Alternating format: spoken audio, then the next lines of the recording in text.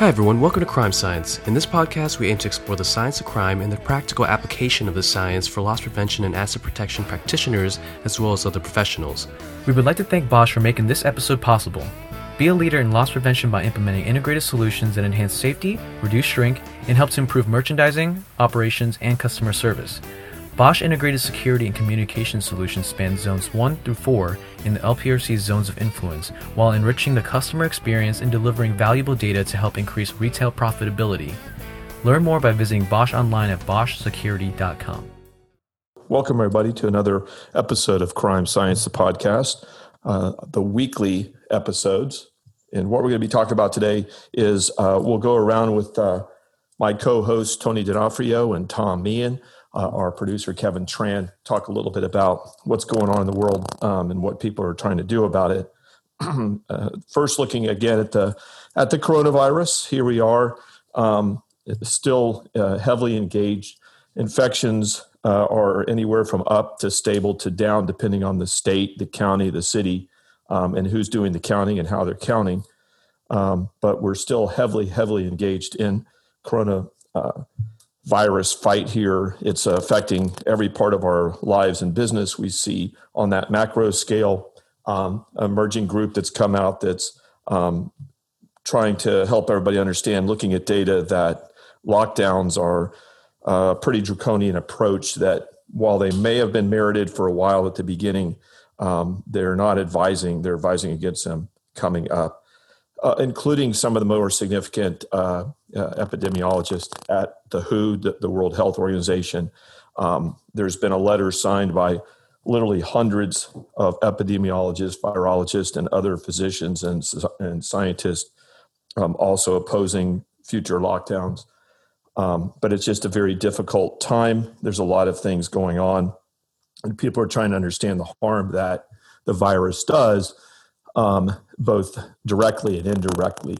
And we know that the harm that the lockdowns do can cause because of the isolation, the psychological effects, the diminished education that our kids are receiving, the effects on the elderly. We know that what it's doing to individuals' abilities to earn a living, using up their savings. There's disparities. I saw a physician group talking about the wealthier or homebound workers on a typical basis are fine. It's everybody else, all the essential workers, that are paying dearly for that strategy or that tactic. So between everybody masking up, continuing the physical distancing, and things like that, those are some of the track and trace where possible, going back in time, retrospective tracking and tracing, but also going forward. That type of tracing seems to be called for. But the research right now, it's been mixed again. Can somebody get reinfected or not? What's the immunity that's provided? Is it antibodies? Is it T cells or other B cells that launch continuing antibodies? And all these types of debates within the scientific community and the physicians that are involved in this. But regardless, with over 23 coronaviruses that have been studied over the years, evidently primarily in colds, it doesn't look like there's long-term immunity in the same way that influenza may not have that. It's not the same as, say, the measles or some other virus. It may have lifelong immunity once you're infected, or vaccinated. So that's some of that debate. So that just means we need to continue to look at reduction, suppression of the virus, again, through masking and physical distancing, so that we just can't transmit. A viremic person can't transmit the virus to another person, or doesn't transmit as much of the viral components to that individual. So nothing's really changed there. That seems to reduce the probability of infection, the probability of a serious disease if one of us are infected. Simple as that. Therapies, there are now several hundred continuing. We know over 600 have been submitted to the FDA. That we know that mono and combi therapies are out there. There's been some significant findings so far in phase 1 and 2 trials as far as how these work. That this one combination therapy that's come out seems to provide really different mechanisms of action, but is keeping people out of the hospital or from serious disease. So there's some really promising therapies here, particularly in these monoclonal antibodies, a mono treatment, and then there's one that combines two of these antibody mixtures together or therapies together. And they are also starting to understand there could even be another mechanism of action that they hadn't really realized, that the antibody or whatever we inject in, our immune system rises to the occasion, starts to generate antibodies and killer T cells and is trying to suppress the disease. That may trigger bradykinin and all types of different cytokine storms and things like that. We may have an overreaction, too much inflammation, too much clogging of our breathing and infection, or affecting all sorts of systems. It becomes very systemic, our brain, our circulatory system, and so on. But that some of these therapies look like they also recruit new antibodies to be generated in themselves. So some exciting research, looks very promising. The time frame, again, may be mid next year by the time some of these are ready to go. They've made it through phase 3 trials. Hong Kong, they've come up with a dual action. It's just now entering or preparing to enter phase 1 trials, safety and efficacy, dose ranging type studies that has dual action. In other words, it seems to affect not only coronaviruses and specifically the SARS-CoV-2 that we're dealing with, but also maybe at least one or more influenza or flu viruses. So that would be an interesting vaccination and can reduce some of that. Also, it can be delivered nasally. And you'll see a lot of debate. I think we've talked about this earlier, that if we're injected in our arm or, a large muscle, the idea is to generate systemic immunity, or at least the capability of our bodies to, if we're prepared and ready when we are exposed to that particular virus, to either completely suppress it and clear it, or at least to reduce the severity of the disease. In this case now, they're talking about the nasal spray may actually help sterilize that area where the virus enters and exits, so we may be less infectious ourselves once being vaccinated nasally, rather than if we're injected to the arm, we may become somewhat immune to the virus, but we may still be transmitting it if we've got some of the RNA in our respiratory system. So stay tuned. A lot of interesting things. 11 viruses are in phase 3 trials. J&J has temporarily suspended theirs because of an unexpected illness in one of the test participants. This happens. We've seen that with the AstraZeneca out of the UK that they're doing with the University of Oxford. That trial resumed in Europe, and then I believe now in the United States. So that's what happens when somebody who's in the trial gets an unknown or a suspected illness. They'll take a look at the data, see what they've got. If they don't believe it's caused by the vaccine or by the placebo, if they're in that arm of the test, then they continue to proceed.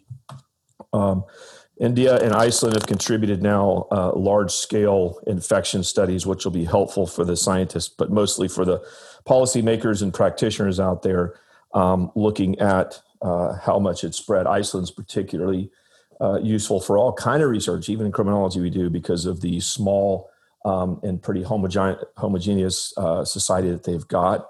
And so they're able to study things.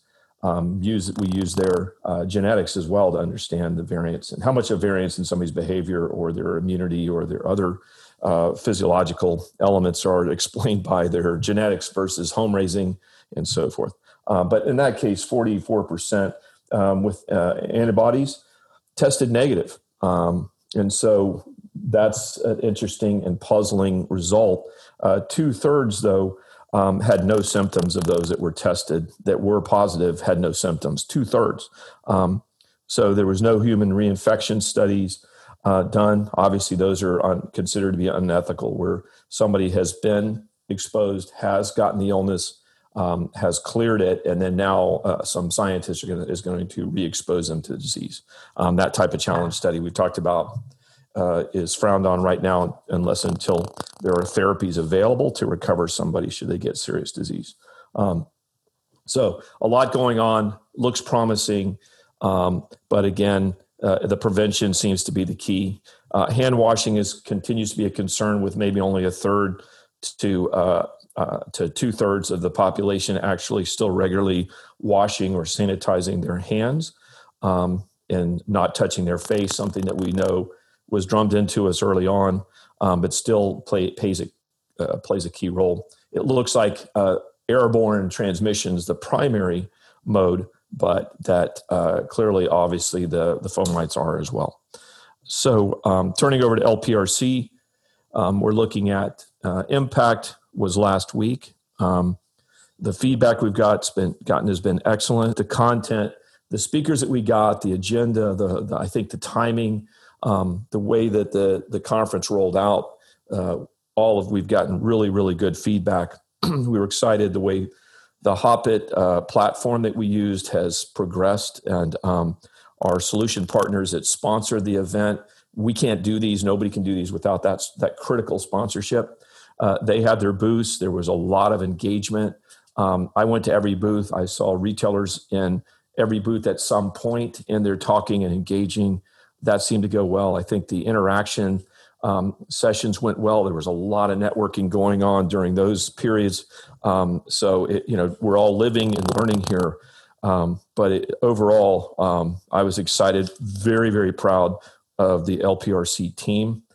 Kevin and Jesse, and I could go on, Kenna and Corey and Natanya and Logan, Diego, everybody just working day and night, but working smart, not just hard. And then the LPRC Impact Committee, that band that gets back together every year. Amazing stuff. The board of advisors getting in there and engaging.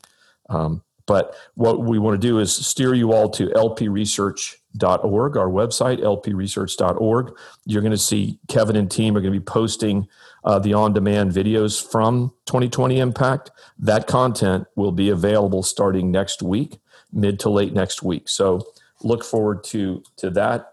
Here we are on the 13th of October. So look forward to the following week onward, having access to that.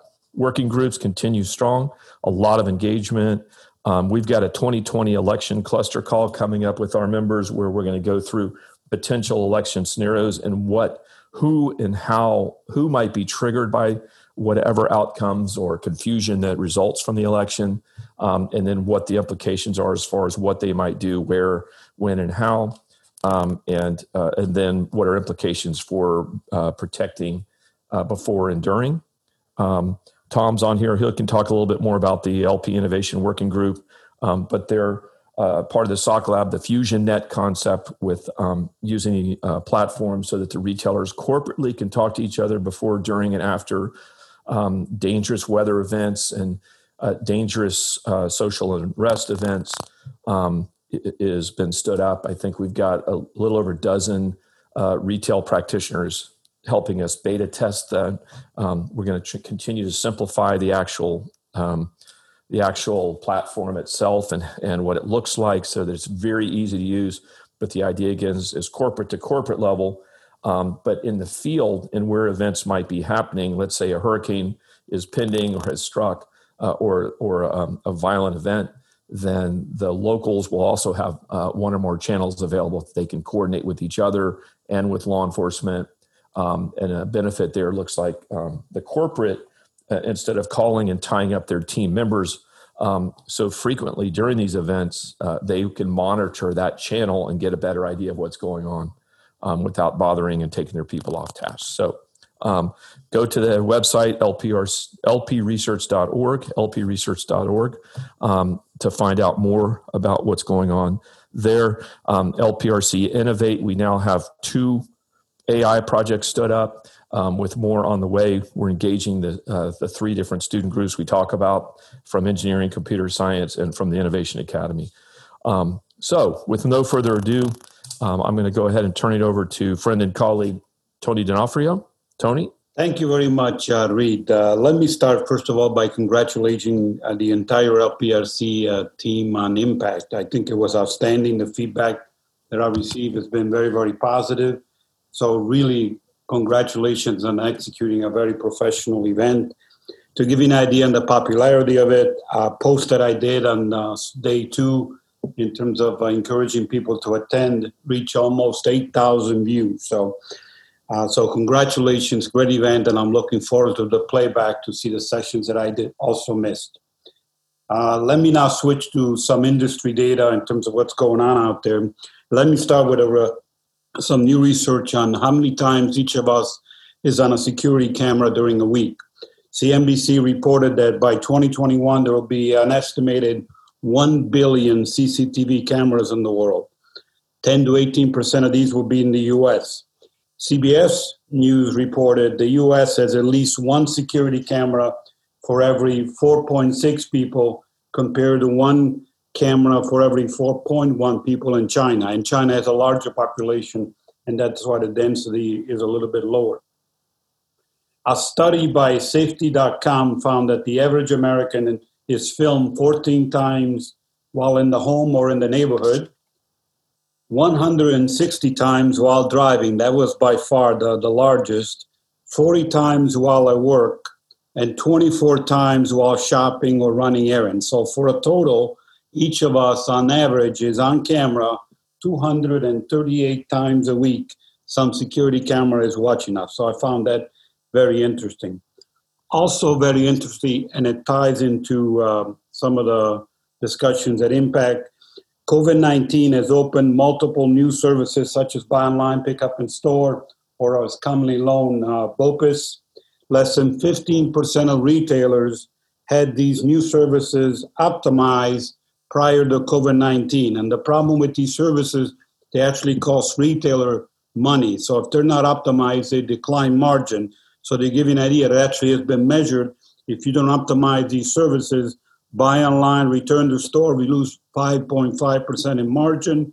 Local delivery from store, if it's not optimized, you lose 8% in margin. Buy online, pick up in store, you lose 5.5% in margin. And buy in store, pick up at another store, you lose 6% in margin. So to address this, what is happening already, there's a major spike in new technologies being deployed at the services. The two most important are microservices architecture, which are going to spike by 750%, and edge computing, which is going to spike 460%. And edge computing is one of the most critical ones. When this question was asked, when edge computing used, how much more likely are retailers to have optimized each customer journey prior to COVID-19 surge impact? And this is the impact. If you do optimize them, buy online, return in store were plus 127%. Buy online, pick up in store plus 139%. Buying for pickup at another store plus 128%. Edge computing tied to artificial intelligence is where we're going. And this is extremely timely to what Reed just mentioned, which is the intensive focus that LPRC is now posing on artificial intelligence, the key technology to the Innovate program. So stay close and follow that closely. A couple other interesting data pieces from the Wall Street Journal this week. One is online sales grew 44.5% in the second quarter compared to 2019, and they now make up 16% of all USA retail sales. Foot traffic in stores is down by an average of 14% from July to the second week of September compared to last year, according to some mobile location data. Also, the Wall Street Journal had an article this week on live streaming. I actually talked about live streaming based on a blog that I wrote that I shared on this podcast in terms of the highlights. And again, just as a refresher, live streaming in China grew 453% in the last 3 years and is now an e-commerce channel valued at $129 billion. And guess what? It's now coming to the U.S., according to a new Wall Street Journal report that just came out. CoreSite Research predicts that live streaming shopping events in the U.S. will generate $25 billion by 2023. And as an example, again, not as developed here, but go back to China in terms of what's possible. Tommy Hilfiger, which is in one of their live stream events in China in August, attracted 14 million views and sold out 1,300 hoodies in 2 minutes. So right now, Amazon, Facebook, and Instagram have launched or are testing live sales platform. One consumer that used it said, I loved it. I love the styling advice. It was almost like having a personal shopper. So check out my blog on live streaming to understand the concept, as it's critical to apparel, especially because, as I said again on this podcast, apparel is not going to recover to 2019 levels until the distant year of 2023. So good news in terms of new models being tried and artificial intelligence, and again, the importance of LPRC. And with that, I'm going to turn it over to Tom. Well, thanks, Tony. Thanks, Reed. And I am driving, so I apologize for the background noise. But in the new world, we're always virtual. We're always moving. I just want to start off by saying we don't prep for these and how aligned we are. So I think you'll see kind of crossover in everything we talk about. I'll start with what we're doing with the LPRC Innovations Group and the SOC or FusionNet. I really like the word FusionNet because it is different than our traditional virtual SOC. As Reed mentioned, we have about a dozen members right now, and we are looking for more people to get involved. So if you reach out to myself or anybody at the LPRC to learn how you can get involved, now is the time to do that. And we do have the first iteration of the setup up and running with some key topics surrounding violence, civil disturbance, weather events. And we're really honing in on what we're going to focus on. As we discussed earlier, we will have somewhat of a live SOC for the election in and around the events that occur. So I think stay tuned for that. And probably by next week's podcast, we'll have a much more formal update.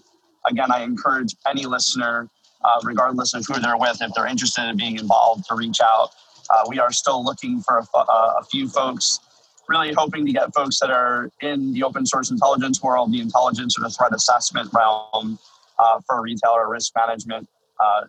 Right now, that's where we're focused. We're not really on the investigative side of the world right now, but if you have an investigator with your organization that's heavy into social media listening or open source intelligence gathering, this is a great tool to utilize.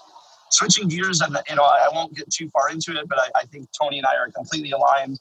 There is this new live streaming, and I think about a year ago I wrote an article about the future and predicted this before COVID, not because I'm that smart, but because the news has been saying it for some time. With these live streaming shopping events, there is risk that's posed, and the risk is that anybody can do it. So right now, Tony and myself could set up a storefront online, create a really robust live streaming event and not ship merchandise. So it's important that when you're looking for deals that you stay with reputable brands or people you recognize. The social media networks allow anybody to live stream, anybody to set up these marketplaces. And just yesterday, there was just a rash of what I would say are all good intention marketplaces that were following suit with some of the bigger brands. The bigger brands will continue to do this. And I think it was Forbes or Wall Street Journal that commented it's very QVC or home shop-like when you look at the way that these are set up. Next thing I wanted to talk about is the Proud Boys. So I think I was reached out a couple of times during LPRC Impact, which again was great, Reed. I know that we're not to be repetitive here. I had the opportunity to do a session at the end of the day on day one. And to my surprise, we kept, we were the last session and we still had about 270 people tuned in, which is fantastic. A lot of great questions. And we focused on digital offenders. And we talked a little bit about extremist groups and some of the things and how they're utilizing social media and Telegram and some of these messaging apps. So I got a couple offline questions about the Proud Boys. So I did a little research. After the debate, this became a very well-known name. But it's important to note just how social media can affect things. There really are only about 600 members of the Proud Boys that you can find globally. And this is not a big group. It has a very interesting past, and I'm going to write an article about it, and I'll share the details of that when I'm done with it. But it actually was founded by the starter of Vice Media. Yes, the real Vice Media. The founder of Vice Media is the person who started the Proud Boys.